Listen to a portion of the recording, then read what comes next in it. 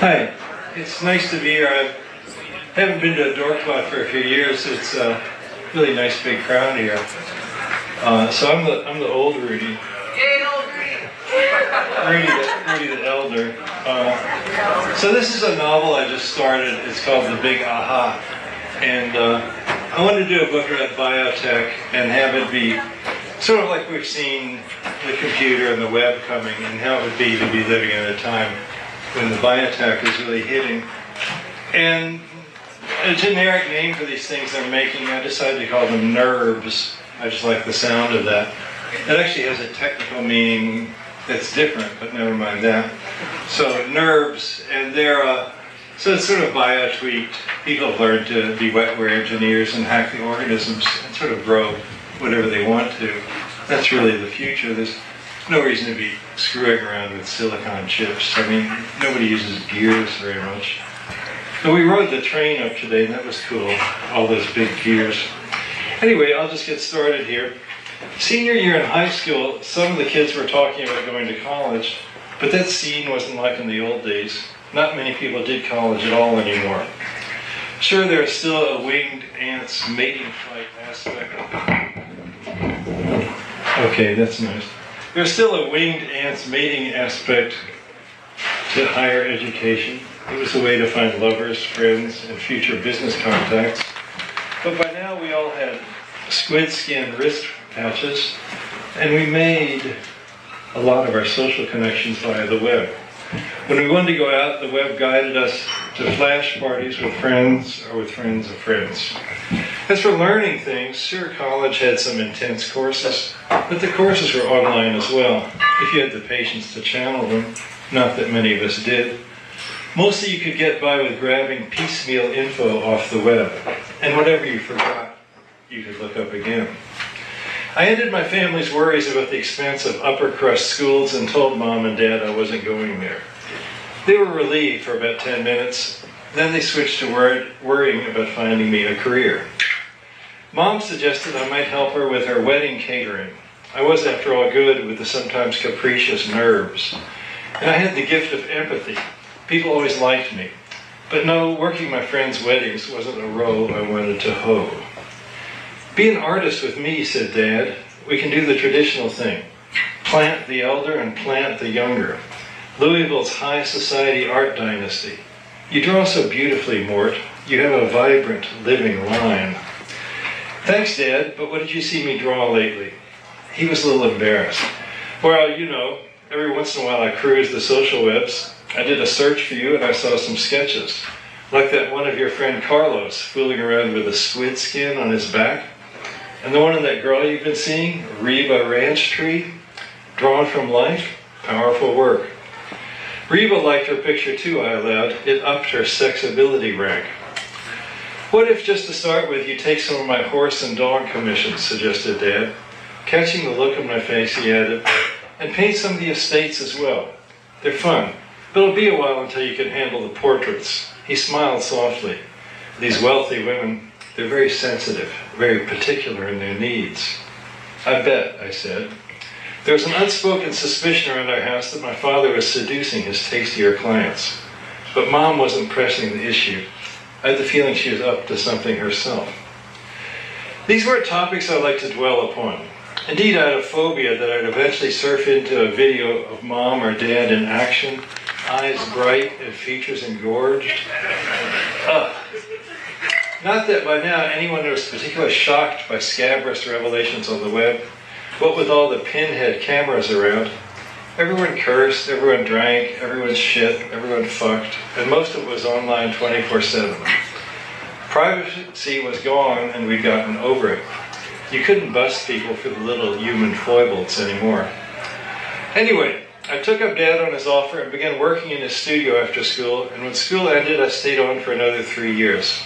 Sure, I was eager to leave home and be an artist on my own, but for now I could still learn from the old duffer, and he was getting me gigs, and he had a primo stash of art supplies. Mostly Dad and I got along pretty well, but we reached the parting of the ways when I got hold of some NERV paint. This product was designed to put patterns onto old-fashioned plaster walls, onto the bodies of the electric cars that people were still using. Rather than being a high-priced squid skin, the Nerve paint came in buckets like house paint. It was alive and it was based on 3 cultures of slime mold, each mold with its own inherent color, red, yellow, blue. The living paint understood a vocabulary of a few hundred words, what you might call a programming language. Once you'd slathered the stuff onto a wall, it could form stripes, polka dots, nested scrolls, branching filigrees, or, if you're into sampling, a copy of some particular image. Given that the Nerve paint layer was several millimeters thick, you also had the option of coaxing it to wrinkle up and form embossed patterns. You could talk to it, and you could push it around with a brush. Quickly, I mastered the Nerve paint interface. I sensed this new medium could be richly expressive. In a few days, I was painting vibrant little landscape studies, bedecked with thorns, elephant trunks, and puckers like the faces of little gnomes. And by the end of March, I had a large finished piece that I really liked. Dad was dubious. When I told him he should switch to the new stuff too, he exploded. "I want your creepy, crawly crap out of my studio," he yelled, his long hair flying from side to side. "It's evil. Use the good things I taught you, Morton. Go back to the oil paint." "That'll be a cold day in hell," I said. In silence, I began packing up the easel, brushes, and canvases that had bummed off Dan. Also, my cans of Nerve paint.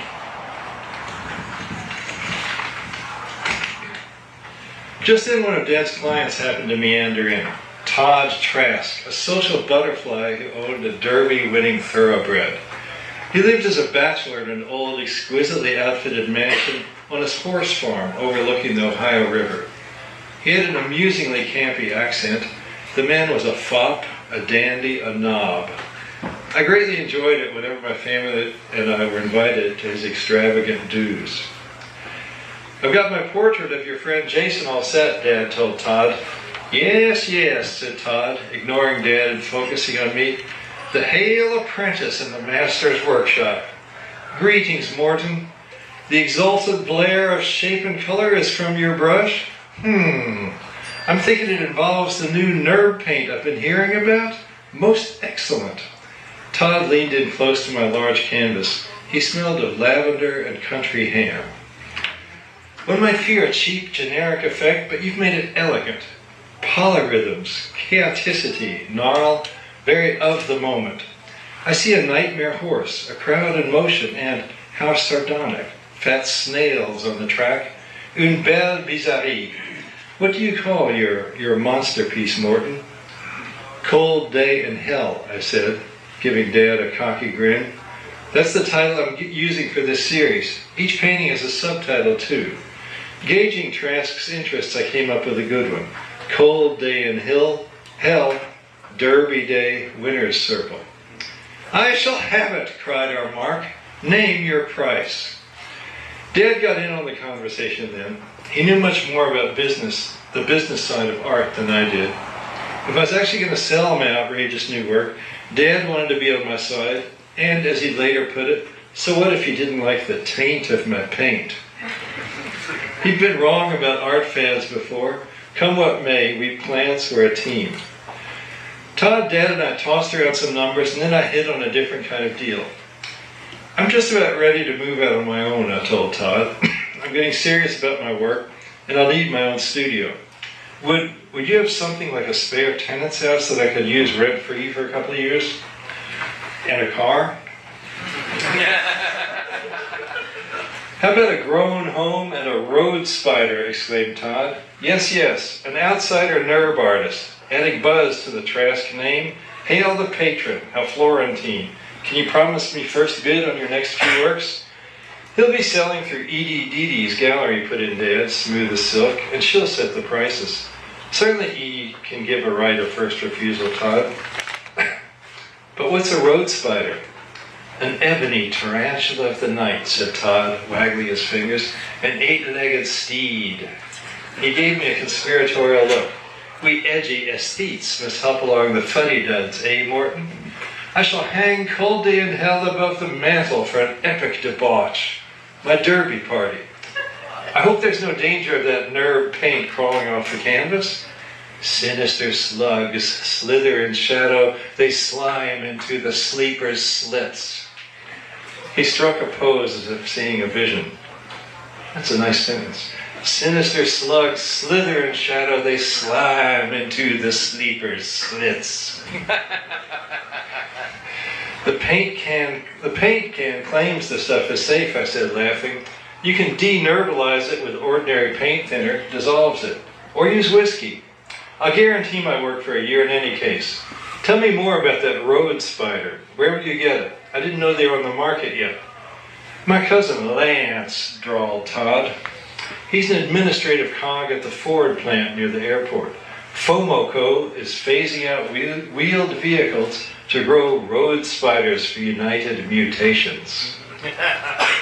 They've been testing various models on our country lanes, lending them out to our local artists. Artists, I exclaimed, why? Seems there's a loophole in the Kentucky biotech laws that says a company can deploy an utterly untested nerve, provided the nerve is being developed as a work of art. The United Mutations biz boys prevailed upon our venal state legislators to grant the muse an exemption.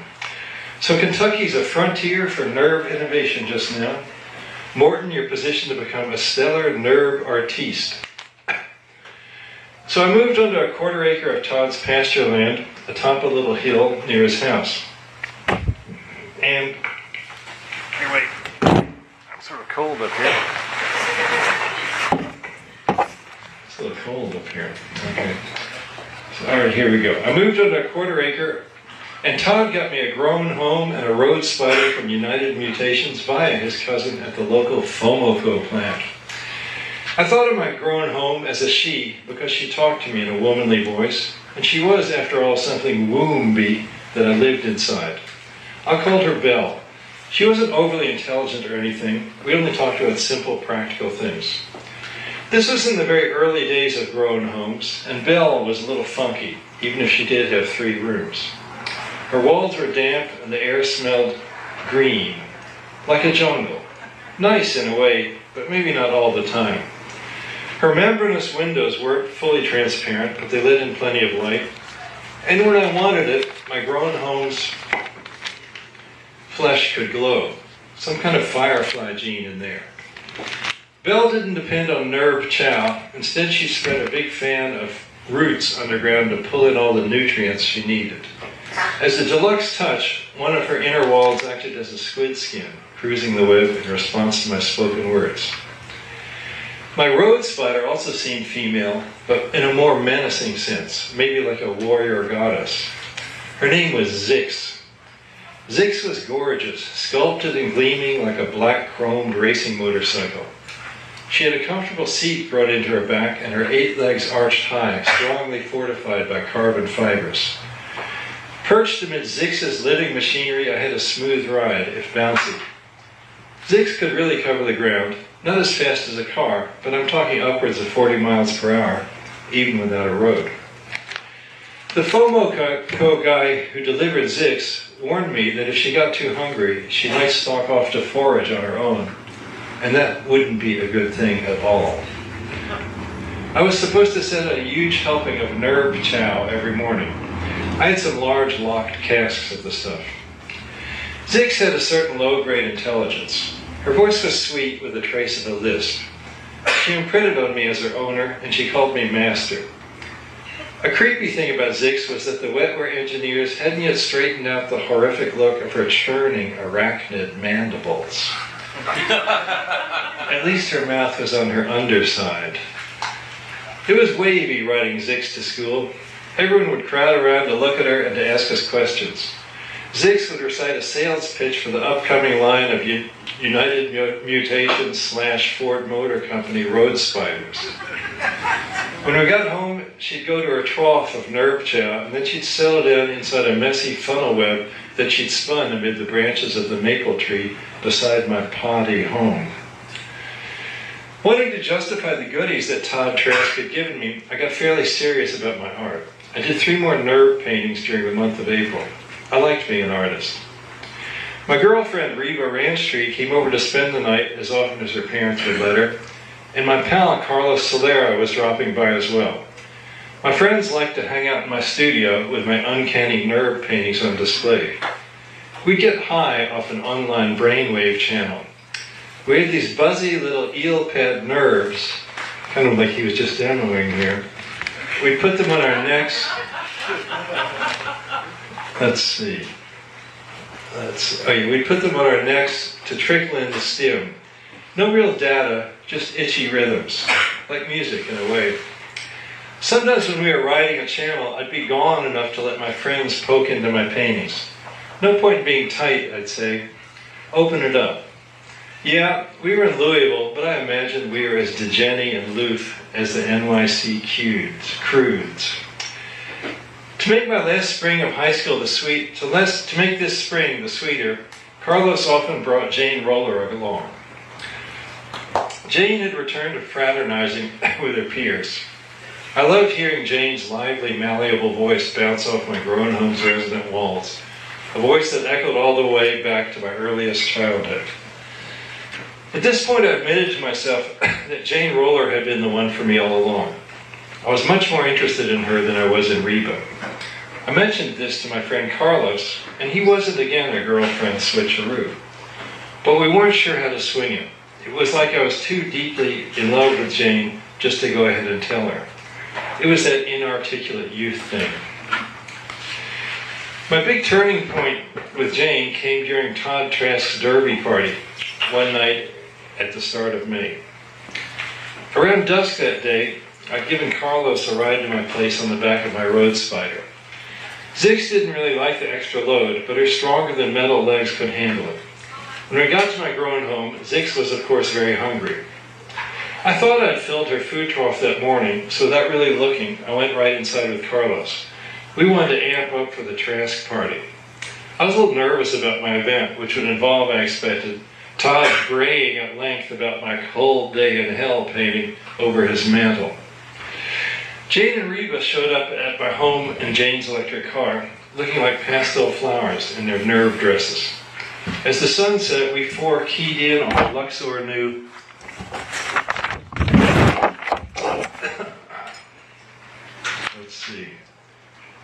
here it is. A Luxor new brainwave channel that Reba had found. It was crypto, off the grid, on the border of epilepsy. We four flubbed around on my soft floor for an hour or three without really noticing anything in the outer world. "Are you sure you fed the spider?" said Jane all of a sudden. Her voice was clear and sweet, like a tendril from another world. I sat up in the gloom, pulling off my eel pads, gathering my wits. Down the hill, Todd's party was going full blast. Time to get it together. In the light of the wall's faint green glow, I saw that we four had gotten naked. Carlos was on top of Reba, softly rocking. "Yucker," said Jane, not overly upset. "Hope my dress can smooth out." The sleek, silky cloth crawled onto her lap. "Now you've got me worried about Zix," I said. "Did you hear something? Is that why you asked?" "A floppy dragging sound," said Jane. "A dying neigh." "Up high?" Jane's skin was beautiful, milky, her breasts of a perfect cuppable size, but now her dress crawled over them. Jane stared into my eyes, her face framed by the lovely yellow of her hair. "Bad brainwaves," she added. "Not doing that again, You miss everything." "I'm ready to go," I said, pulling on my pants. "Did you and I—" "Don't think so," said Jane. "But it's high time. We've been circling each other for so long. And you've gotten exciting. An artist. Before this you were just, too Luxor for the lecture and leave me alone. But now you're on a star quest." Saying this, she made a lo and behold gesture toward my latest work, Cold Day in Hell, 2 flights up. For this one, I'd painstakingly painted 3 pictures on top of each other, sampling some Bosch and Bruegel along the way. I taught my 3 batches of slime mold to slowly trade places. The result was a multiplex triptych, with the 3 nerve paintings cycling through Hell, Eden, and Heaven, my waviest work yet. "The Eve in Eden is you, Jane," I said. "I thought so," she answered. "So sweet. And you're Adam." We kissed for the first time in the closet 5 years ago. "Did you say dying neigh?" I said after a bit, mentally scrolling through our conversation. Why did you say that? What I heard maybe, said Jane. Up in Zix's tree? Shit. We went outside with a light, and sure enough, Zix's funnel nest was torn and trembling, blood dripping down. The big spider had dragged a colt in there. Zix was feeding on the weak old horse, and he wasn't quite dead even now. The colt's thin legs did a staccato flutter, as if in frightened protest. But his motions damped down as Zix bit his body again and again. She's venomous, said Jane. Nobody told me, I said weakly. Music was sweeping up from the Trask mansion, and people were silhouetted on the big open porches, their voices rising in self-satisfied honks and quacks. I heard someone yelling my name, Todd, the patron summoning his pet artist. I found a long stick on the ground and poked at Zix, wanting to drive her out of the funnel and away from the colt. I had some half-baked notion of burying the horse's body or at least dragging it off into some underbrush.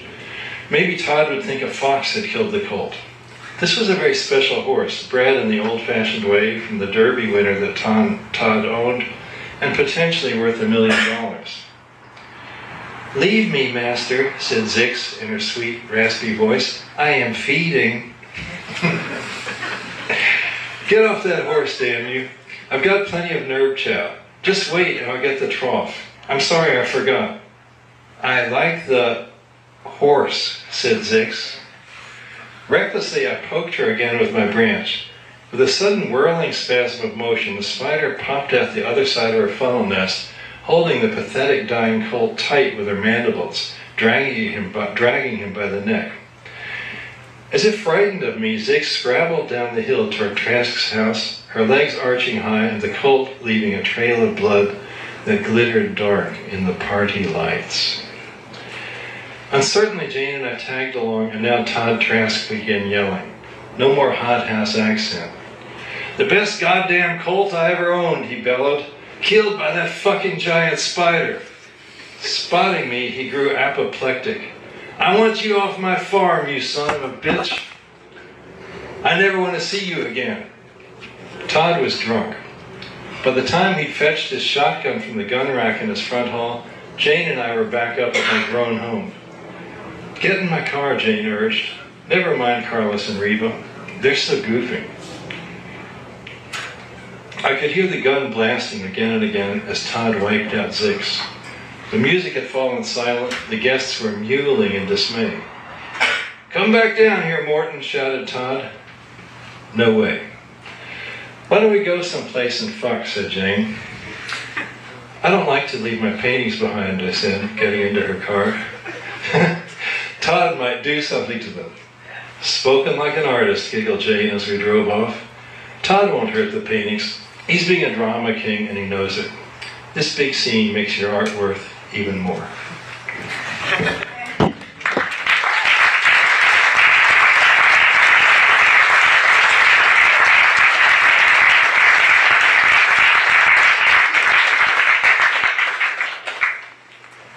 Thank you, Rudy. So this book is hot off the Amazon servers pretty soon?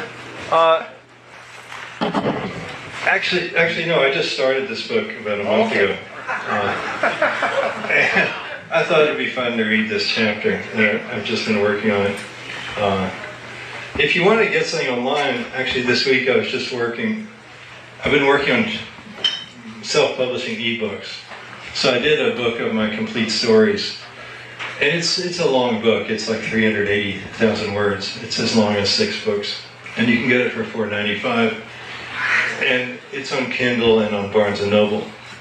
And if you go to rudyrucker.com/transrealpress, you can find it. Or if you go to my blog, rudyrucker.com/blog. And I'll be selling it direct from my website pretty soon once I can get some PayPal server type shit happening there. But right now you can get it as Kindle and Nook.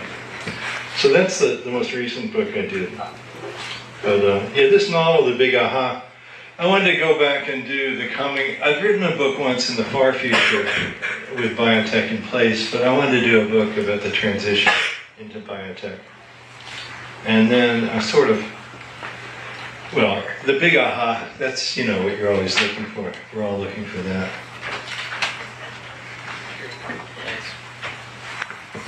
Great.